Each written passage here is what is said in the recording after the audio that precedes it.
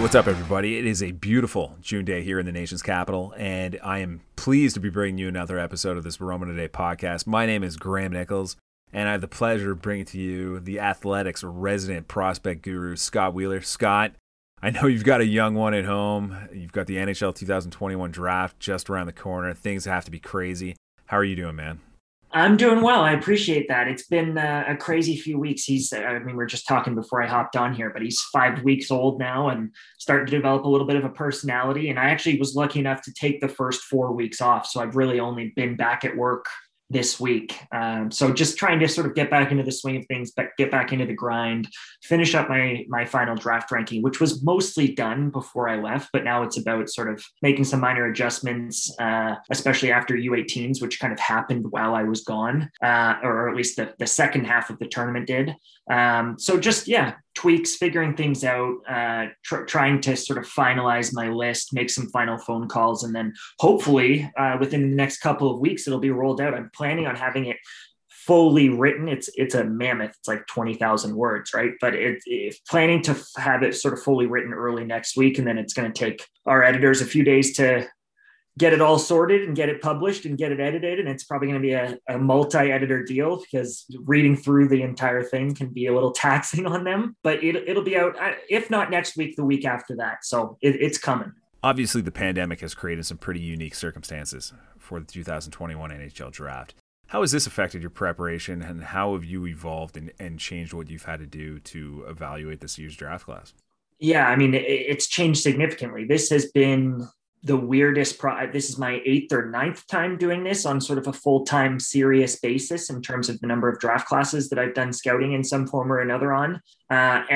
This is unlike any year that I've had doing my job. It's my 4th year doing it at The Athletic. And certainly since I started at The Athletic, I mean, normally I have a dedicated travel budget, right? So normally I spend a good chunk of the year on the road. All of that was taken away this year. The only trip I've made in the last year and a half, basically now, was my trip to Edmonton for the World Juniors this year. So everything else has happened on tape. And that's a blessing and a curse in a lot of ways. I've watched a lot more video, like by a magnitude of 3 or 4 times than I normally would. I've made a lot more phone calls, probably by a magnitude of 2 or 3 times, just sort of asking around. I mean, you'll see it in the piece that's coming, but there will be more sourcing than usual, more quotes from the people that know these people and from industry sources and that kind of a thing than usual.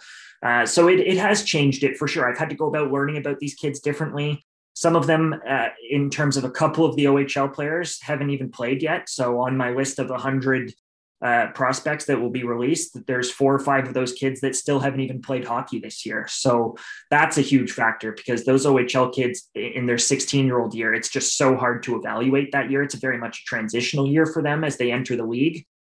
So learning about those kids, trying to project those kids forward is a challenge. But by and large, I would say I'm really comfortable with where things are at in terms of how that process is played out, how it has worked in terms of the work that I do. I love doing video work.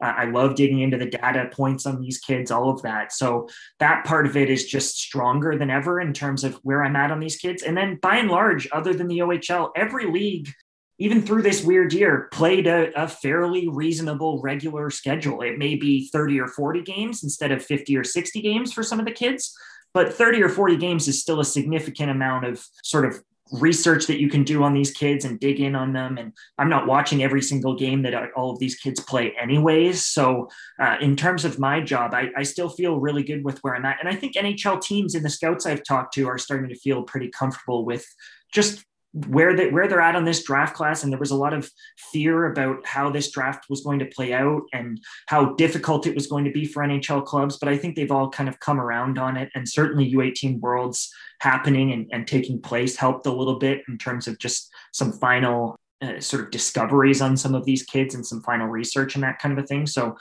it'll be interesting to see where this draft class is at 5-10 years from now in terms of looking back. Okay, were there a lot of mistakes?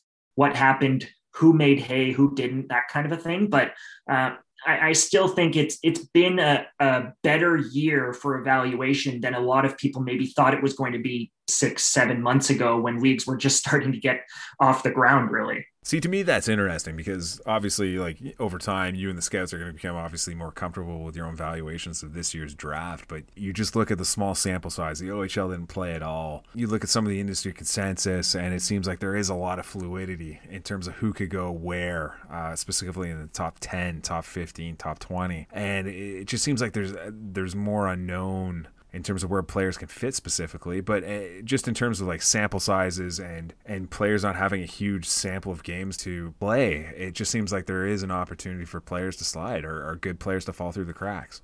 Yeah, I think part of the reason that there's such a lack of consensus in terms of the public sphere and the way that those kinds of boards have played out is just because of this draft being weird. I think it's easy to look at it and say, oh, it's the year that's impacting that. But I honestly think it's the players themselves who are sort of having an impact on that. I mean, we know that now that Owen Power is almost certainly going to go first overall, but that wasn't a sure thing for a long time. And then after him, you look at the top sort of 8 to 10 names that are going to follow him, and they're all very weird, quirky players. There's something in almost every single one of them, except maybe Matthew Beniers. And now he's got an injury that makes you think. But there's something in almost every single one of them that makes you pause. And we normally don't see that at the top of the draft. In the last 4 or 5 years of doing this, typically the kids at the top of the draft have been pretty well-rounded players. They've been pretty projectable players in terms of the kinds of skills that they have that are going to push them forward. And this draft is just filled with a bunch of kind of weird kids. Brandt Clarke is unlike any prospect I've ever watched. Simon Edvinsson, there are all sorts of things that could go right for him, and there are all sorts of things that could go wrong with him. Kent Johnson, who's probably the most skilled forward in the draft, is also a really skinny, scrawny kid who's got his own question marks. Jesper Wallstedt, who was the clear sort of this goalie is going to be a top 10 pick all year, struggled in his last 4 or 5 starts of the season. So there's all sorts of things that are happening with each of these kids that make you pause. And then suddenly it's okay, Scout X and Scout Y feel completely differently about them. And I think that has more to do with their play and some of the quirks in terms of their skill sets than it does maybe with how many games they played this year, for example. Do you think the circumstances of this year's draft put a ton of pressure on teams to get this year's pick right? I look at teams in the top 10, top 15, like the Ottawa Senators, teams that can't afford to really miss with their first round pick. How much pressure is on those teams this year? There's a lot, especially in that group of 10 or 11 kids at the top. Some teams only think that group's 8 or 9. I think it's a little bit wider than that in terms of the kids that excite me in this draft and when that sort of threshold is for the fall off point, if you will. So there are a couple more players that I really like. I really like Cole Sillinger, for example, who isn't really in that group of 8 or 9 names for most teams. He's more of a 10 to 15 guy for most teams. I really like Chaz Lucius, another kid who's kind of at the back of that list for most teams. So there are players that are definitely gettable in terms of that sort of top 10, top 15 range, and players who really, I think, have a chance to be very, very good NHL players.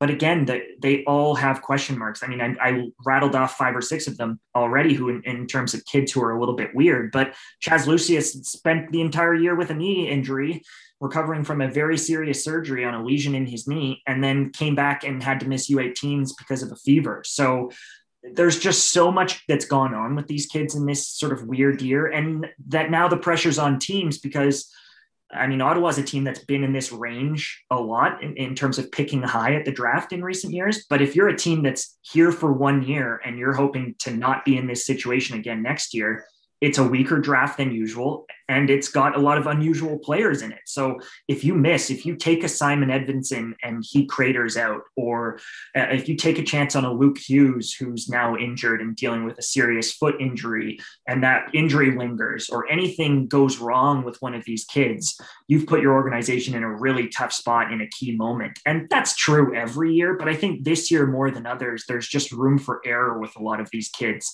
that makes it a risky pick almost no matter who you're picking. The Ottawa Senators have a really small scouting staff. Based off the circumstances surrounding this year's draft, do you think teams or any distinct teams have an advantage going in? Does it reward teams that have bigger scouting staffs or bigger analytical departments? How do you see this weighing out? I definitely think teams that have made an investment in data and analytics and in sort of younger scouts who are a lot more comfortable with doing video work are going to be in a better position. I've spoken to scouts anonymously who've said, look, I've got 4 or 5 guys in my organization who we've had to teach how to scout on tape. And that's not an uncommon thing that has had to happen this year. So that is a big deal. It's a game changer for a lot of people not being in the rink and getting into that routine. And a lot of these guys are sort of workhorses who spend their entire year in hotels.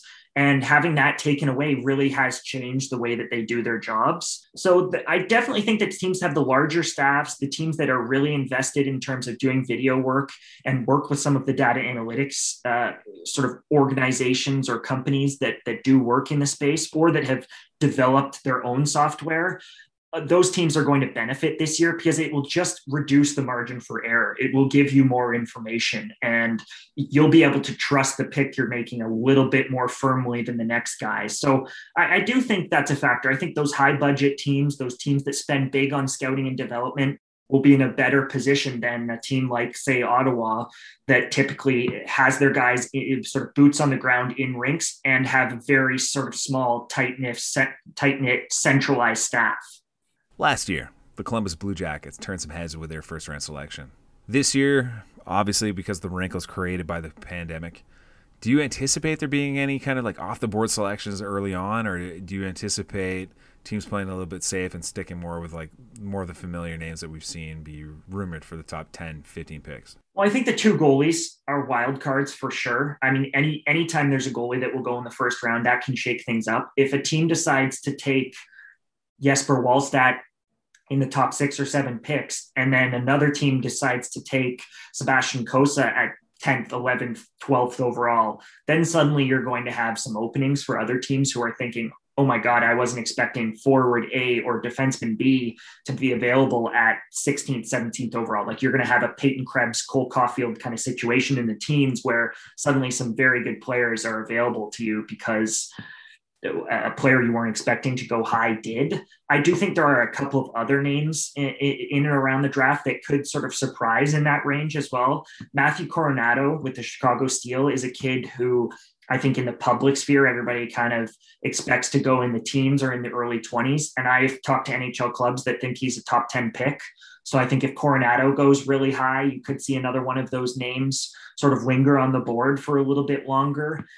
So there are sort of those names around. And then later in the draft, there are kids who I'm quite frankly a little bit lower on that I think have a chance to go very high. And by that, I mean a Danil Chaika, a kid who's been a name for a long time. He's one of the older kids in the draft. He's got more of a track record under his belt, which I think benefits him in this draft class. I think the older kids who've played more junior hockey and have had eyeballs on them for longer, it will make NHL teams feel a little bit more comfortable making that selection. So the fact that this would have been his third year instead of his second year, had he played in the OHL this year, the fact that he's played in a Memorial Cup when all eyes are on him and every scout in the building is there to watch him and his teammates in Guelph, those things will favor a player like Danil Chaika, who I think could probably go in the teens when I think he's more of a second or third round guy. So there are little things like that are creeping into the conversation. Xavier Bourgault in the QMJHL is another player who this year got to play his third year in the QMJHL because he's a little bit on the older side of the draft. He's a 2002 instead of a 2003. And I think players like that are really well positioned. Ryder Korzak's another one out in the WHL. So that sample size, the larger the sample size, the better. So if you're a player who was injured last year in your first year in junior hockey and then didn't get to play a big sample size this year, you're putting yourself in a tough spot by no fault of your own in terms of getting picked, especially if you're not a top prospect. Like if you're a Connor Lockhart for the Erie Otters or a Ty Voigt for the Sarnia Sting, who did not play a single game of hockey this year, you might be a darn good player, a first or second round talent. Both of those kids are very skilled, but it's going to be hard for an NHL club to take you inside that top 64, right? Like you could be available 5th, 6th, 7th round just because nobody's seen you play. And they're going to look at their board when push comes to shove, and they're going to pick the kid that they saw 2 weeks ago. So all of that is going to be a factor and could really sort of shake up who's available when and why they're available. Do you think that'll create more opportunity for those good drafting teams to find those mid-round sleepers that you've just been referring to? Yeah, definitely. I think teams that have done their research on some of those players, the Ty Voigts and the Connor Lockharts, and to the same degree, even someone who played at U18s but didn't play this year, like Ryan Winterton, or I mean Chase Stillman went over to Denmark and played in their junior league, but that Denmark Junior League is virtually unscoutable. So if you're taking Chase Stillman, you're basically going off of 7 games that he played for Canada at under 18s, right? So there's due diligence, there's cracks to fill there that you can do with those kids, whether it's getting to know them. I mean, Chase is an easy kid to get to know because his dad's a coach in the NHL at this point with Arizona. But yeah, there's definitely people I've spoken to who've said, look, we've gone all in on studying the guys who nobody else is studying. Like, we've made it a priority for us to go and get to know a little bit better some of those OHL kids so that there's no stone left unturned.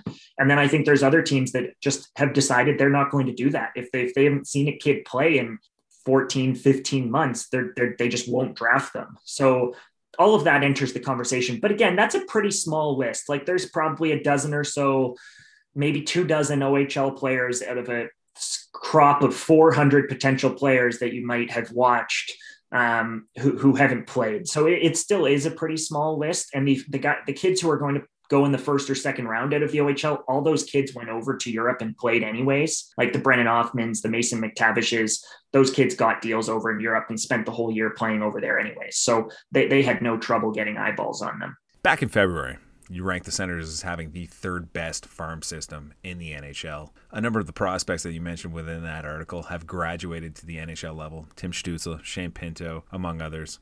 What do you see the Senators doing with the 10th overall pick? Do you think they draft for positional need? Do you think they take the best player? What would you like to see the Senators do at 10? Well, it sounds cliche, but that skill component is the biggest need for me when I look at their pool. They have a ton of guys who are going to be middle six NHL forwards and a ton of guys who are going to fight and scrap to be a second pairing defenseman. Like, it's a long, long list. But when you look at the top of their lineup and the players who project to be at the top of their lineup long term, as good as Tim Stützle is, as good as he's going to be, as good as Brady Tkachuk is, those guys are not the 1-2 that wins a Stanley Cup. And it's that dynamic quality that you're going to need at the top of your lineup. There are teams that do it.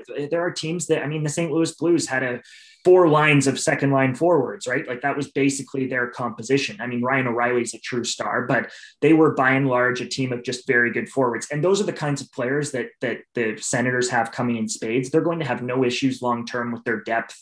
Down the middle, they've got options. At the wing, they've got options. They're going to have 8, 9 really quality players. And then you're trying to find that game breaker that sort of adds another piece to a Brady Tkachuk and a Tim Stützle to give you that, okay, now we've got guys that are tough to handle for the opposition's top pairing, rather than the opposition just kind of rolling their lines with us.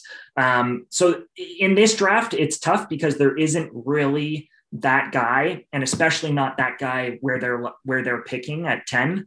But that doesn't mean that there isn't going to be a sort of high skill player there. And if I'm them, I would be reluctant to go, if you're sort of picking between forward A and forward B, and forward B is that sort of versatile, more well-rounded player in the vein of a Shane Pinto or a Josh Norris, who already do that for you. I would be tempted to maybe take a cut to really take a chance on a kid who might, if he hits, be a sort of true dynamic threat for you. And there are players like that who come to mind. I mean, Chaz is a player who I mentioned, who I'm very fond of.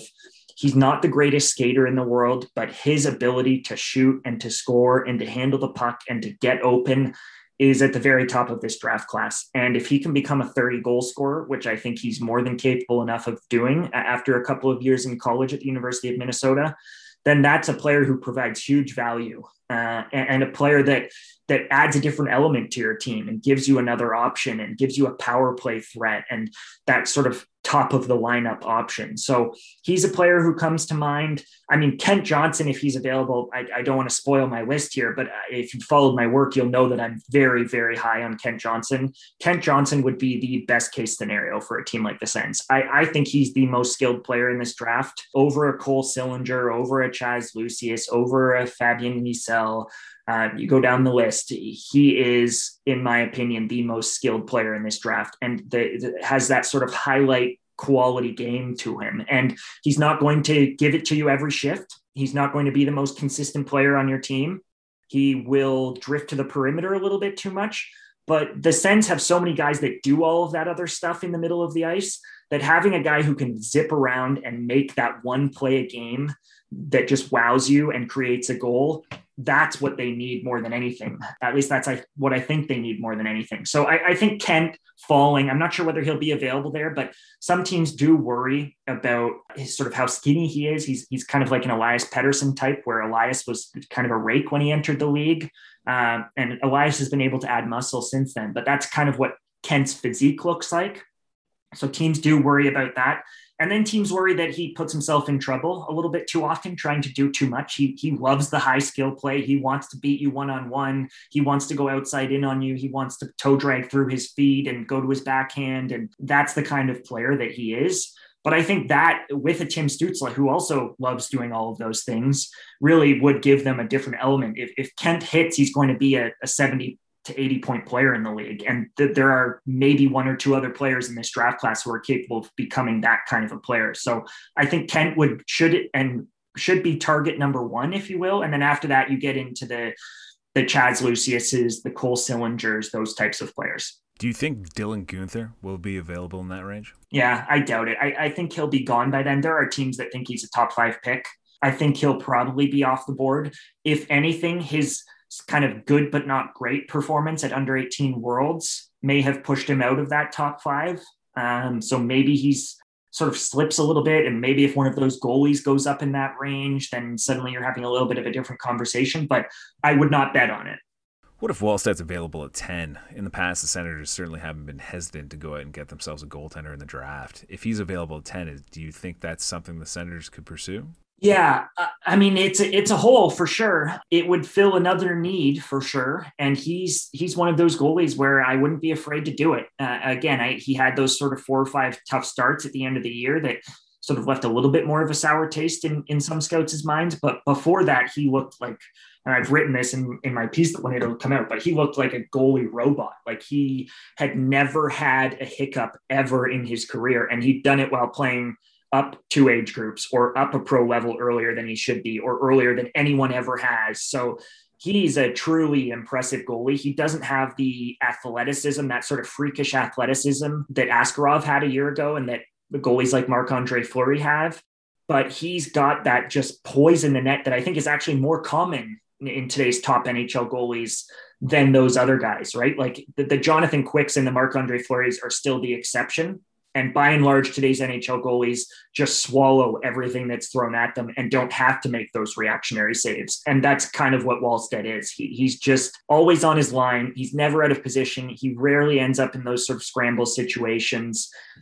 So there's a ton to like there. But I think, again, I mean, if all of the sort of top 5 or 6 forwards have been taken and you're left with defensemen, I'm not sure that the Sens need another really good D prospect as much as they need a really good goalie. So if you're choosing between a couple of the top D there, maybe you pass and go Wallstedt. But I do think if one of those sort of high skill forwards is available, it would be tough to pass on him to take a chance on a goalie. Let's talk about some of those defensive prospects for a second. When listeners found out that you were coming on the podcast, one of the questions I received was, how does last year's class stack up against this year's? Where does Jake Sanderson fit relative to some of the defensemen who may be available at the top of this year's class?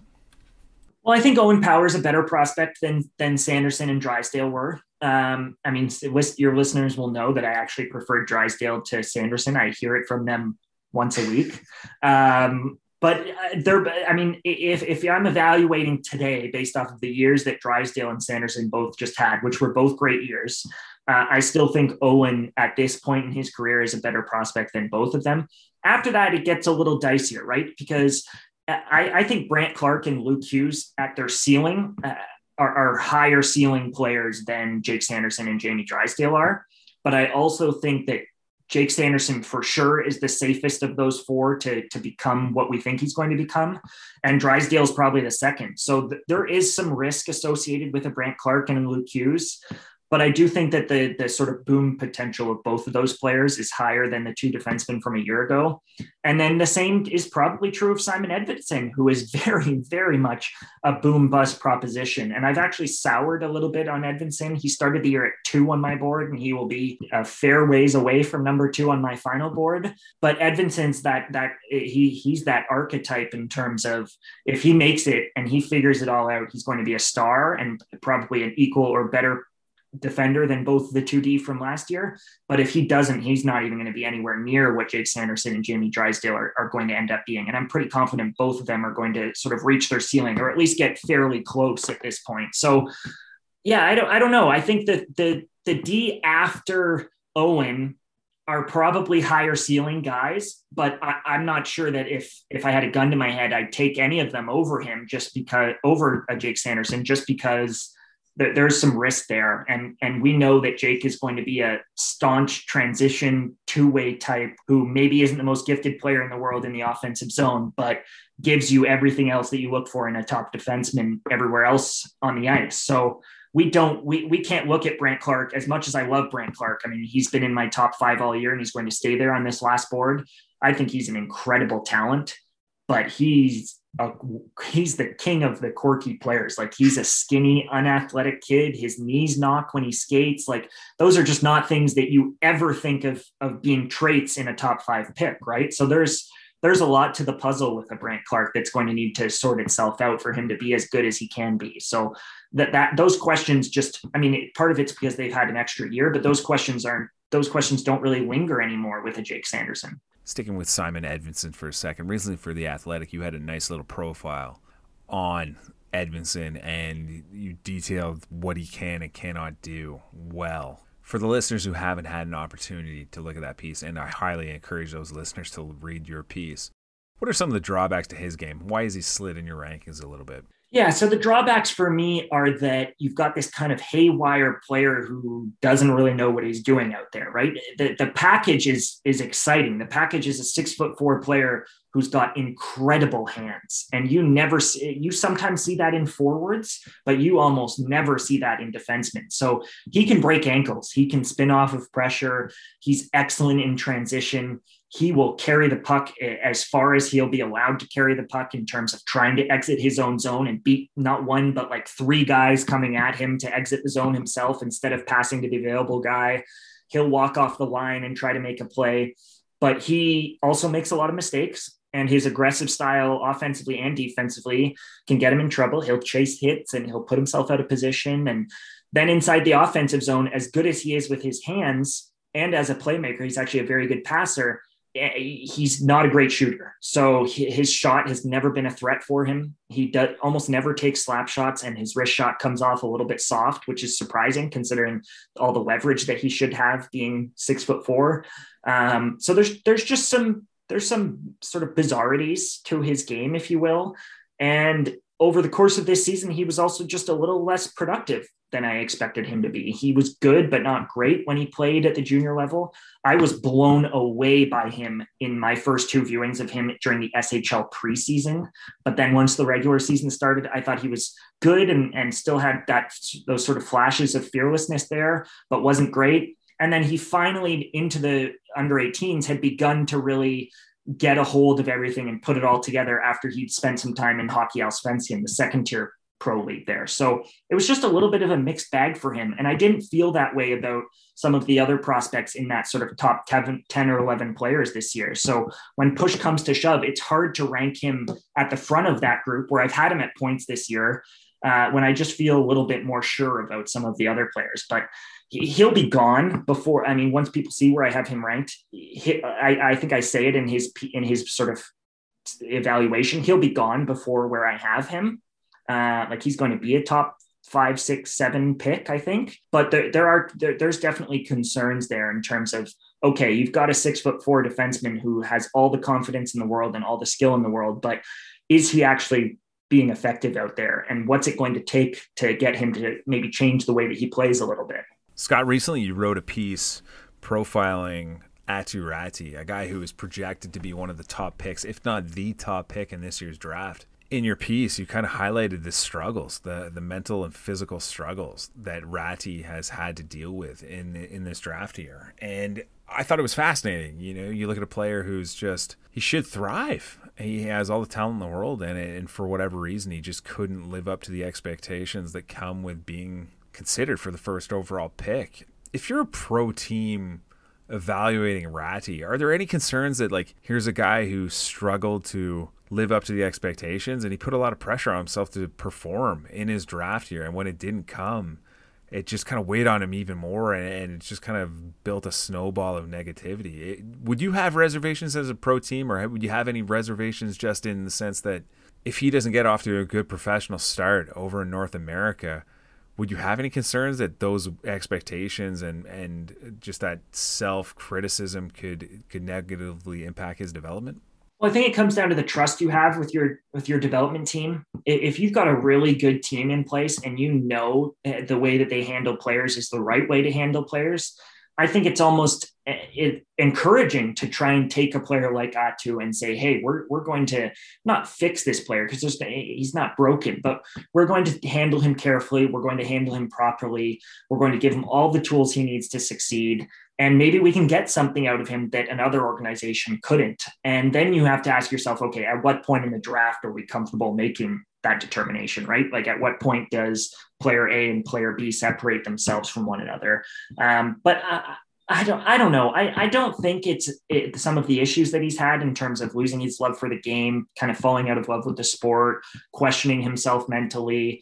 I don't think those are going to linger long-term per se, especially now that he's a regular in that pro lineup. I think part of the reason that he struggled so much was all of the pressure of being labeled the first overall pick 2 years ago when he came up as a 15, 16-year-old and was excellent at the U20 level there.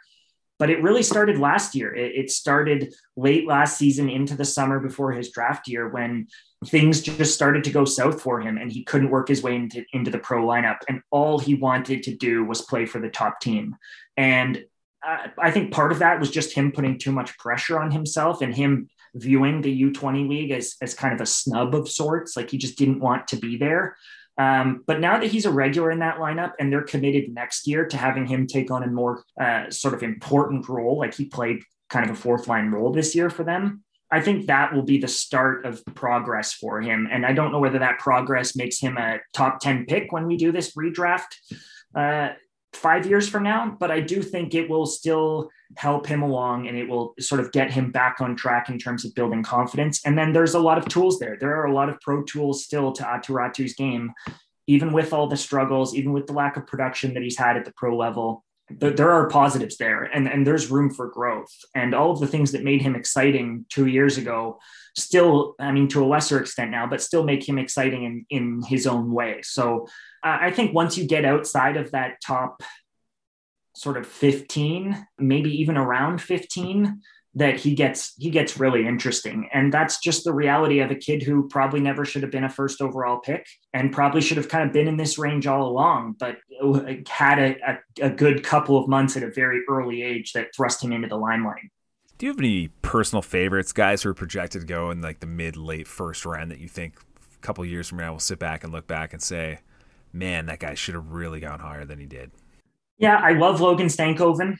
I mean, he's 5'8", but he's a stocky 5'8", and he's been described to me by one source who I quote in my piece as superhuman in the offensive zone. Like, he's just one of those sort of game-breaking players. And then the other thing about Logan, and part of the reason he wore an A for Canada at under 18s, is that for a smaller kid, he's a feisty, hardworking, active without the puck. Like, he's not a liability. And the worry with those smaller players is always that, okay, defensively, what is a Cole Caulfield going to give me? And is his offense so much greater than his defensive liability that he'll sort of fill the gap? And I mean, Cole's not a great example because he has actually in the last year improved his defensive game a lot, but Logan has never had those questions. So the fact that he hasn't had those questions and he's extremely talented, I think he's a kid who's not going to go in the teens, but probably should go in kind of the late teens. And if he's available 20, 30, 40, you take him because I think he's a kid who's going to fill the net at every level he plays at. and eventually going to be a 25 goal scorer, 25, 30 goal scorer in the NHL. So Logan's a player who I would definitely keep an eye on. I really like Sean Behrens, who's another sort of smaller player who I think will dip in the draft. Behrens was really the only bright spot for USA at under 18s after they lost like half their roster to injury and illness and protocols. He was asked to do a lot, and he was one of the only players who stepped up. And he is just a fabulous two-way player, despite being sort of 5'9", 5'10". So the expectation with those kids is always that, okay, they're going to struggle to defend the rush. They're going to struggle in board battles, yada, yada, yada. But he's a competitor. He's involved in those areas. And then he's got that sort of dynamic transition skill and offensive zone skill where he can quarterback a power play, et cetera, et cetera. And there just aren't many guys who are going to be available probably in the second round who can quarterback a power play, right? So those are the kinds of guys that I like to target in that range. You can get your depth guys and your third liners through free agency in August for $1 million every year. But it's the Behrenses and the Stankovens, kids who are first round talents who, for whatever reason, whether it's size in their case or another reason for some other players, those are the kids who I'd be targeting in that sort of second, third round range if they're available. And both of those kids could still go in the first round, but if they don't, those are the kids I'd be targeting in that kind of a range. The Senators do have 2 second-round picks, so maybe that's a player that we can keep an eye on. But earlier, Scott, you mentioned that Kent Johnson was a prospect who would be a best-case scenario for the Senators at 10. Do you have a worst-case scenario for the Senators at 10? There are some big believers in Fabian Lysell, and I have some real questions about Fabian. I think there will be 2 or 3 better players, better prospects available there.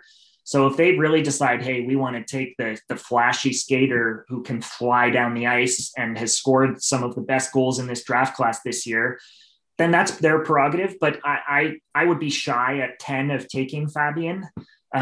So that's one kid. I don't think he's a terrible pick there. I really do think he's got a chance to be one of the most skilled, talented, high-octane players. I mean, he is an incredible skater and has skill to make plays at pace, but works, frankly, very hard defensively and is a little bit of a puck thief as well. But he can force it and he can put himself in tough spots. And he reminds me of a lot of those sort of skilled, high tempo players who just have never really figured it out. I mean, players like Kasperi Kapanen, Zach Senyshyn, these guys who kind of took time to figure it out. And he's got more skill than those guys did at the same age. But if I'm taking him in the top 10, I do think you could look back at, say, a Cole Sillinger if he's available, or a Chad Lucius if he's available, and say, we should have took that guy instead of Fabian. So he's one of the kids who I'd probably steer clear of there. Other than that, no, not really. I think the top 10, 12, 13 picks are actually going to go more or less according to that grouping this year. Like, I don't think there's going to be a Moritz Seider who slides up and goes 6th overall. And I mean, Moritz has proven to a lot of people that he wasn't a bad pick at the time, but I don't think there's going to be that kind of a surprise with this group. Coronado was one of I mentioned him earlier. He's a kid who I think could surprise and slide up into that group and would be a bit of a reach there, but I think Coronado's a great player. So we'll see. Really, other than taking someone like a Coronado or a Fabian, who I think are really good players in that sort of 10 to 20 range, but maybe not right at 10, I don't think there's a ton of huge mistakes to be made for the Sens that high. Aatu is I guess is an option there. I think Aatu at 10 would be high, and I think there are teams that would consider taking him once that sort of top 8 or 9 players are gone. I do think there's a lot of risk in taking Aatu, so maybe that's a player, but those are probably the 2 or 3 names that come to mind as, okay, if they took this kid, I would probably pretty firmly believe that there were better options. Earlier in this podcast, you touched upon the fact that the Senators seem to like these safe floor players, guys who can play well at both ends of the ice. Pierre Dorion has already gone on record as saying, we want to draft the best players who can help us win. They won't necessarily draft the highest skilled guy. They sometimes prefer guys who have safer floors. One of the names that we haven't really touched upon at this point is Mason McTavish, a local product. Do you anticipate him being available to the Senators at 10? I don't think he'll be available. If he were, I think he's a good pick there. I don't think he's the best case scenario per se, but I think he's a darn good outcome there. Mason is, I mean, I wrote another story on him recently and got to know him and his dad a little bit through that process, but Mason's a great kid who works his tail off and has a ton of skill, and he's 200 pounds and he can rip the puck. He's going to have to work to stay fit. He's one of those kids who just kind of still carries around some baby fat. But other than that, if he can stay in shape and stay active in terms of being at sort of the top of his game and fitness level is high, yeah, I mean, it's all there. Like he's going to be a fan favorite. He's physical. He's tenacious. He can play center. He can play the wing, and he can rip the puck into the net. So those players are beloved in no matter where they play. And I think he's going to be no different. But I do think at this point, he's going to be gone before 10. It's not completely out of the question that he's there, but more than likely, I think he's gone. Scott, before I let you go, I wanted to ask you about the 2020 NHL draft. In your team valuations that looked at the picks made by each organization, you referred to the Senators as losers after days 1 and 2 of the NHL draft. Now that we've had a year to reflect on who the Senators have picked, I'm curious, have your opinions changed? What do you make of last year's class? Oh, that's the $1 million question. I mean, Jake and Tim had great years. So if they're not right where I had them, they're higher. There's no chance that either of those two players rank lower today than they did there. But I was a little bit lower on them at the time. They're both better picks now in those slots than I believe that they were at the time. So that's a boost. I still think taking Levi that high, it was a weird pick. Like that's a goalie who could have been available in the 7th round. So that struck me as weird. I thought Tyler Kleven made progress in some key areas this year, but I still feel like that pick was a little too high. And the problem I had by and large with the Sens draft at the time wasn't that they didn't pick good players. I actually think they came away from the draft with one of the biggest hauls. And I wrote that at the time, but I think part of the reason they came away from the draft with one of the biggest hauls was just because they had so many picks, right? And relative to where those players were picked, I just felt like almost all of them were picked a little bit too high. I mean, Robbie Jarventi, he had a great start to the year, but struggled a little bit from the World Juniors onwards, but still looks probably like a little bit of a better pick there than where I had him at the time. I mean, Igor, I love. Everybody, you can't not love Igor. So I'm just pulling for that guy regardless of where he was picked. But no, it was a fine draft. I would probably give it a little bit of a better grade today, if only because Tim had a good year by sort of my expectations for him, and Jake was the same. So those two picks look better today, and I think the rest of the picks, they look fine rather than bad, if you will. But there are still, I mean, if you go through the list of last year's draft, almost all of those picks in the 4 or 5 players directly after them, there was a darn good player that was taken, right? So that was my point of reference in terms of making those comments last year was, okay, they picked some good players, a lot of players that were on my board, a lot of players with potential. I like Igor, I like Robbie, all these guys. But when you look at where Ridley Gregg was taken, I think he was still taken today 10, 20 picks too high. So just little things like that. I thought that there were better players left on the board and that there were a little bit of missed opportunities. And I still probably think that today, but a lot of those players also had very good years and sort of, if not improved their stock, showed that they were better picks there than maybe I thought they were. And that's the interesting dynamic with last year's draft, right? Like whether it's you or some of the other pundits, it seems like the constant refrain is that the Senators didn't make bad picks necessarily. It's just that when they did make their selections, there are some pretty intriguing options still available to them on the board. Yeah, I think that's where it came down to for me, more or less. The NHL draft will be held on Friday, July 23rd and Saturday, July 24th. Scott Wheeler, it has been an absolute pleasure to have you on the show. Hopefully, as the draft gets upon us and is conducted, we'll have an opportunity to reconnect down the road and evaluate what the Senators and the rest of the league did. Really appreciate you coming on the show today. Really appreciate the insights and everything that you do and the hard work that you put in. It's been an anomaly of a year, and I'm really intrigued to see what the Senators and what the rest of the NHL does. But thank you so much for coming on the podcast. Look forward to hearing from you soon.